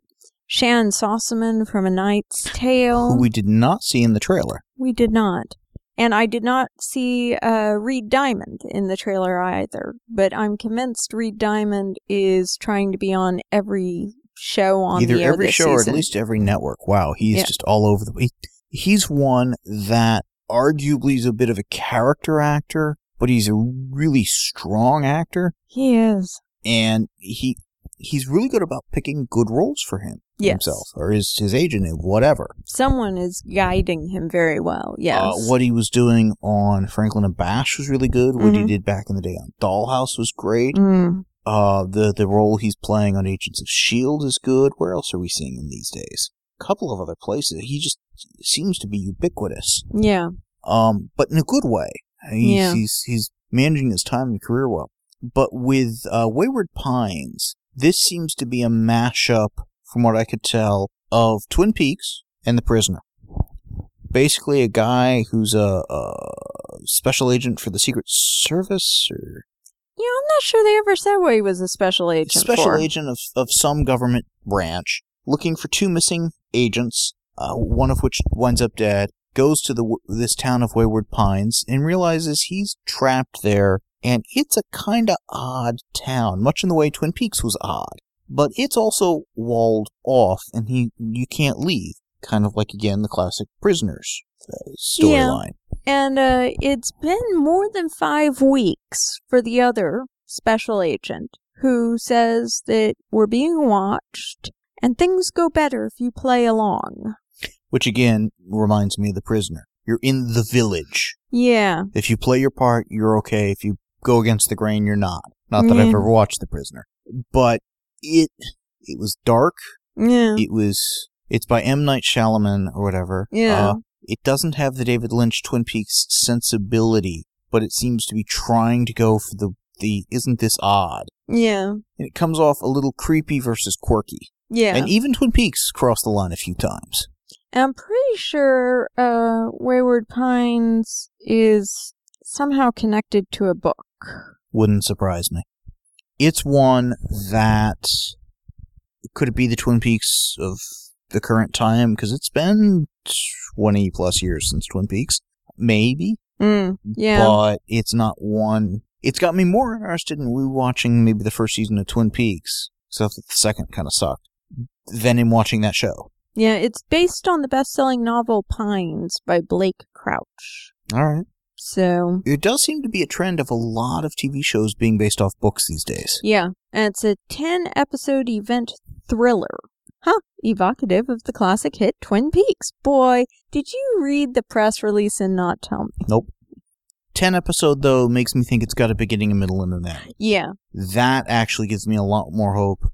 Twin Peaks, I think one of its failings was going on too long. They should have done the story, and that's it. Move it and go on. Well, and I think sometimes these shows are coming from books in part because having that concrete source material assures both the people buying it, if you will, and the audience. We know there's a beginning, middle, and end.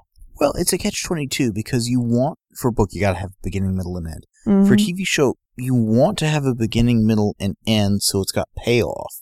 But if it doesn't succeed, you need to be able to cut it short and wrap it up quicker. Mm-hmm. So you gotta have some escape hatches in there.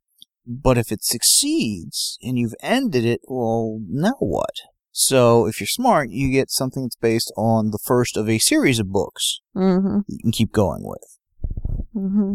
And or going back to Justified, that was a character in a short story, basically, who had other books.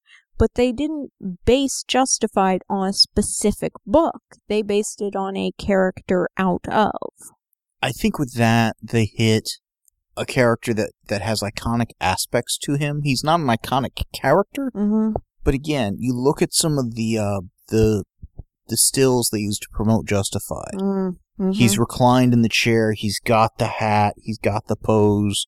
It's the you don't mess with this gunfighter pose kind of a deal. Yeah. But I think they also got lucky with Justified with the Boyd Crowder character, which gives the show a whole nother level, a whole nother side to it.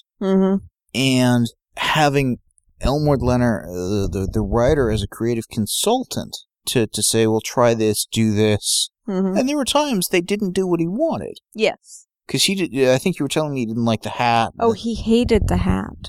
But the hat was a signature aspect of the character. Well, and to the point that there was one scene, and somebody posted something on Facebook the other day that made me think of this scene, in fact. Because there's a scene where, I think it's even Dewey Crowder, goes into a shop, and, it's summer, it's the middle of Kentucky, and he says, I need to buy a ski mask. Guy looks at him like, yeah, right. I'm going to sell a disreputable-looking criminal type a ski mask and not wonder why.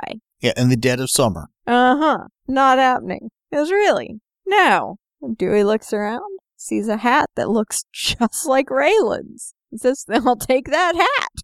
Yeah, it's enough of a signature people recognize. I mean, when there was a point in the series where the cop with the hat got shot. Yeah. Well, it must have been Raylan. Who else wears a hat? Yes.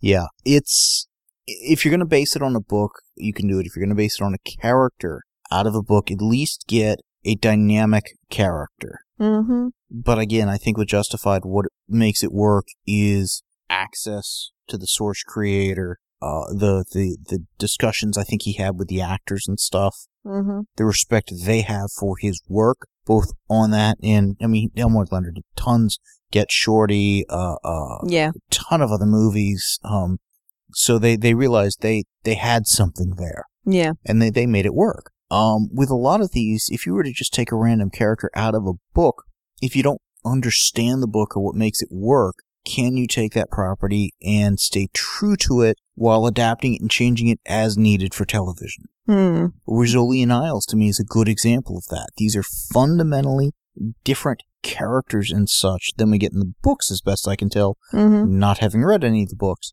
But they capture enough of the sensibility and have their own sensibility in the TV show. It's a buddy cop thing, but with women instead of men. Well, I started reading through one of the books, and the first thing I noticed was that Jane was meeting... The boyfriend. No, Maura? No. No, the older cop. Korshak? For the first time. So when they meet versus... Yeah, and in the show, at one point...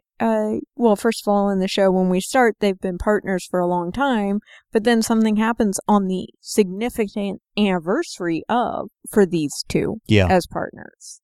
I thought they started the show at the right spot with Rizzoli and Isles to flash back on they've been partners for this. This is a ramification of an earlier case. This is why she trusts him. Yeah.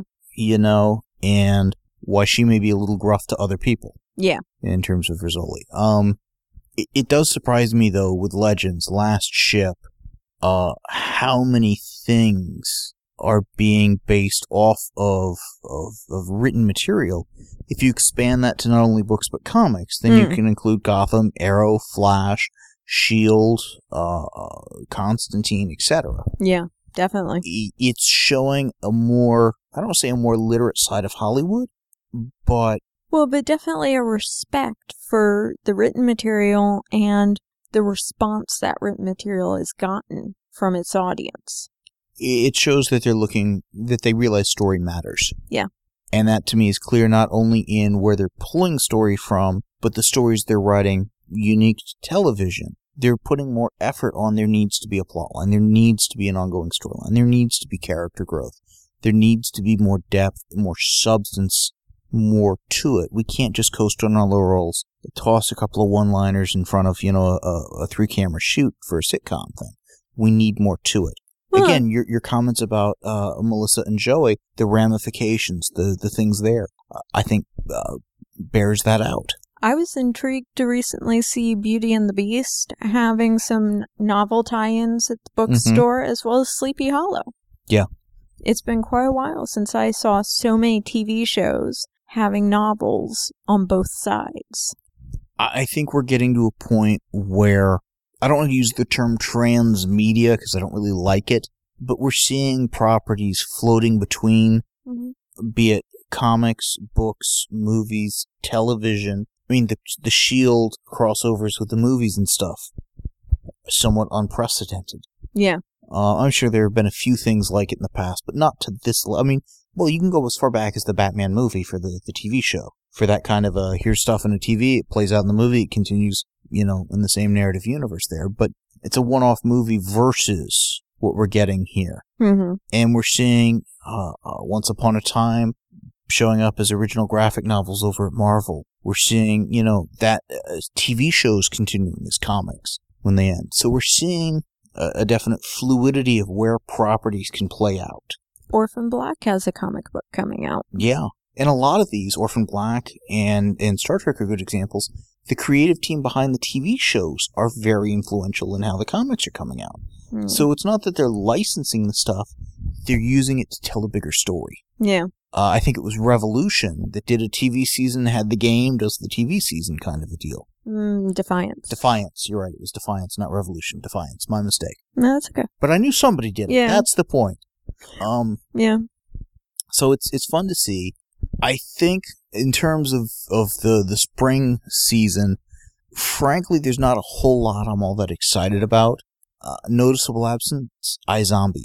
I triple-checked while we were doing the podcast, and it still says coming soon. I think they're waiting for another slot to put it in. I don't know what the holdup is, but Rob Thomas, who did Veronica Mars, Rose McIver, who was Tinkerbell in Once Upon a Time, also was a Power Ranger and stuff. So again, tested actress. It could be totally appalling to me. It could be too gory for me. It could be a hell of a lot of fun. Based on Veronica Mars and Rob Thomas being involved with it.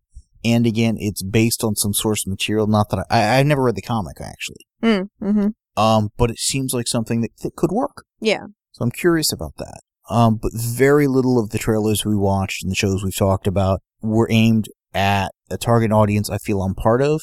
Again, Empire, it looks like it's going to be amazing. I just don't care about it. Well, and the flip side to that is so many of the shows that came out at the beginning of the season that we were so happy with are staying on. Yes. And not getting canceled out from under us. Forever, Scorpion, Flash, Agents of S.H.I.E.L.D., Arrow, Gotham. Yeah. We've had a couple of shows ending on us, though. We've had White Collar end. True. Perception is ending. Franklin and Bash ended. There are a couple of shows which is fine. We need a couple to go away to make room for the new. Yeah. The nice thing in this day and age is not only DVRs, but DVRs that allow you to plug in external hard drives. Yeah. To where you can have a pretty infinite number of shows on there. Yeah. Because, again, we recently caught up on not the current season, but the previous season, the end of that, for Scandal. Yeah. So it takes us a while. Which I enjoyed. That's a great show. I will say that's a show I enjoy marathoning. I like watching the pieces come together on Scandal.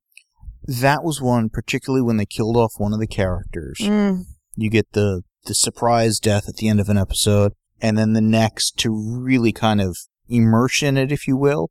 That actor got some of his best material in his final, at least presumably is his final episode. Yeah. He dies. They do flashbacks a lot in Scandal, so he can come back. But I don't know that would have played out as well for me if we'd watched it on a week-to-week basis. Yeah. And as much as I read comics as they come out, I am very much in the equivalent of waiting for the trade paperback when it comes to watching television. Yeah. We frequently marathon a lot of the shows we watch. Well, and by the flip side, there are some shows, Castle, Arrow, Flash, I want to see it the week it airs. And, I come over here twice a week so that I can say, okay, it aired this week. Pull it up. Let's, But that's also part of why we do a lot of stuff on tape delay. Yes. Is that allows us to, by the time we get to my place, we've got dinner, we're sitting down, it's like 6:30. Yeah. So we've got 3.5 hours, 4 hours, maybe, if we've gotten an early start to watch some stuff. If that's 3 or 4 TV shows because we're playing with commercials, that's a waste of time. Yeah. But there are times we can easily get, 4 or 5, sometimes a little more than that if we've gotten a quick start. Mm-hmm. So DVRs are your friend. Skipping commercials are your friend, I think. Mm-hmm. I have little patience for commercial television these days. Well, the flip side to that, though, is I spent half an hour today trying to find a commercial I wanted to show you. That is true. I do miss out on some of the entertaining commercials, but I'm okay with that. Yeah, but there's an irony to that. I have a short attention span. A commercial break goes too long and I forget what I'm watching. Admittedly, it was a commercial for a TV show, but still, it was fine. Well, and there are times where we're watching Arrow or Flash, they'll have a commercial for the other. Let's watch that. I want to see that. Yes. Yes. So, I think, again, we've still got a strong TV season. For me, as much of it because of what's continuing. Yes. More than what's starting. Yeah. But when we hit either, if it looks like we're going to have a strong summer season, we may do another episode there. We may wait till the fall season. If people have thoughts, let us know. Well, one thing I want to mention is usually the season these days is 22 episodes. Mm-hmm. ABC extended a few of their shows to be 24 episodes. But they couldn't do that with How to Get Away with Murder because of the contract Viola Davis had signed. It said she would be in a specific number of episodes. Mm-hmm. So if they extended the season, it would have to be without her. So that show actually ends February 26th. Oh, that's interesting. Which I still haven't watched any of those. Yeah, I've been recording it. That was one that I had feeling would be a marathon it and just slot all those pieces together. We're either going to have to start doing some Saturday marathons or agree to watch a few things separately. Yeah, but that was why I wanted to mention in case people are watching it so that sudden ending didn't sneak up on people with a wait, I thought there would be more. Yeah. Or I thought that was a break before a hiatus. That is the end of the season coming up. Again, Chandra's doing some great stuff over on... she is. Scandal. I got off Grey's Anatomy a while ago just because of the gore factor. I'm current with that one and I love it. Yeah. I'll admit, I'm addicted to Grey's Anatomy still. There's a compelling aspect to the melodrama aspect of some of these shows. Because there are times that Scandal is anything but subtle. Mm-hmm. And it's one of those that I think some people are there for the politics, some are there for the marketing, media spin, advertising, how do you make this play for the public, and there's some that are there for the love and the romance. Mm-hmm. And typically, frankly, I'm not there for the love and the romance. Yeah. But when the character died and we saw the love story there, again, some of that material was just phenomenal for the actor to work with. Yeah. Well, I like it when the writers take the time to really give a character their due and not just say the character, their trajectory meant they needed to die and thus they're dead and thus we move on. If it had been a bang, he's dead. It's a bang, he's dead. Now we're going to give you an entire episode to really understand why you're going to miss the character. If you didn't like him before, you're going to love him by the end of this episode. Mm-hmm. And really, I don't say rubbing your nose in it, but that's what they did. It was just a very great episode. Mm-hmm. So, plenty of good stuff to watch. We'll do more of these as time permits, as new shows come on and are worth doing. I do want to do more episodes, obviously, with Sam on the ratings stuff as we hit the end of the season after May sweeps or whenever it seems appropriate. I'm going to let him kind of drive some of that. He's doing, just like you did the heavy lifting here with getting the shows and the trailers, Sam's doing the heavy lifting on the ratings one. I found that discussion I had with him on how the ratings are going so far very eye-opening. When I was going through the spreadsheet he put together, and it's like, wow, you look at some networks, their comedy lineups, they got nothing. Yeah. Or nothing that's lasting. Everything looks like it's ending, or all they have are these really long-term shows, and if those age out, it really made me question how effectively the programming directors at these networks have been and it may be that they inherited some of this too, but over the last 4 or 5 years. Yeah. Because, as I told Sam, if I were running a network, granted, we've talked a lot about cable shows, but, Fox, ABC, NBC, or even if I was doing a cable show, I would want a mix of new, first season type stuff that's successful. I would expect, half a quarter to a half to weed out. Maybe I'm only left with a quarter, but at least 1 or 2 strong shows coming out of each season to move forward. I'd want to have a couple that I've had on the air for as long as I can have them. And I want to have a lot in every stage in between.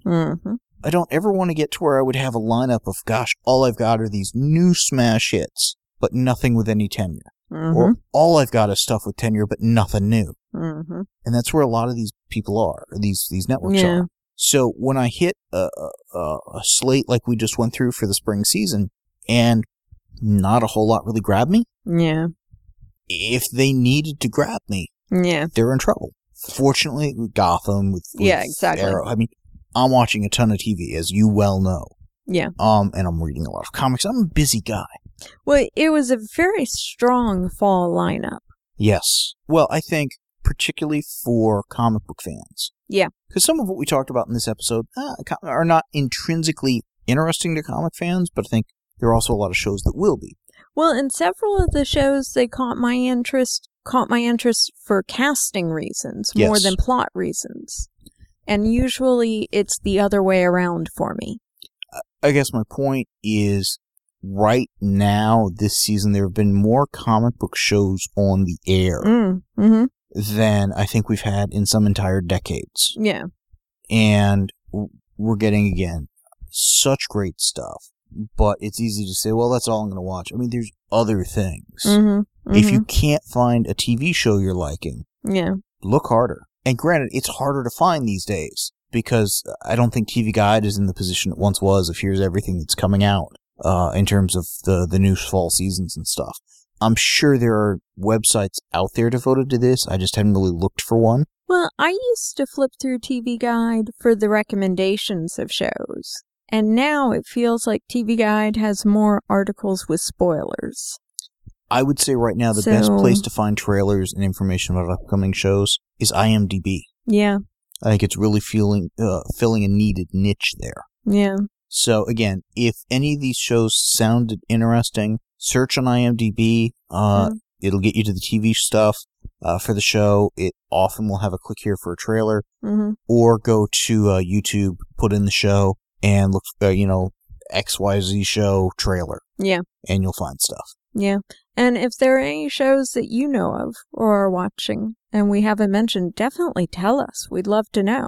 Yeah, if there's stuff that we ought to be watching and we're not, by all means, post on the forum, shoot us an email, something. Yeah, definitely. Like I said, our DVRs are expandable and have space. And if they don't, I can go hit Fry's and buy another hard drive. So that's one of the nice things. Finding the time to watch it, that takes a little work, but again, it's easy to marathon through a season. I mean, again, we could catch up on that Musketeers show on a weekend. Yeah. It's just finding that weekend. Anything else? Is that going to do it? I think that does it. Cool. The show notes and forum for this podcast can be found at www.comicbookpage.com under the podcast and forum sections of the website. Please email us at theguys@comicbookpage.com and let us know what you think of what was discussed in this episode. Thanks for listening.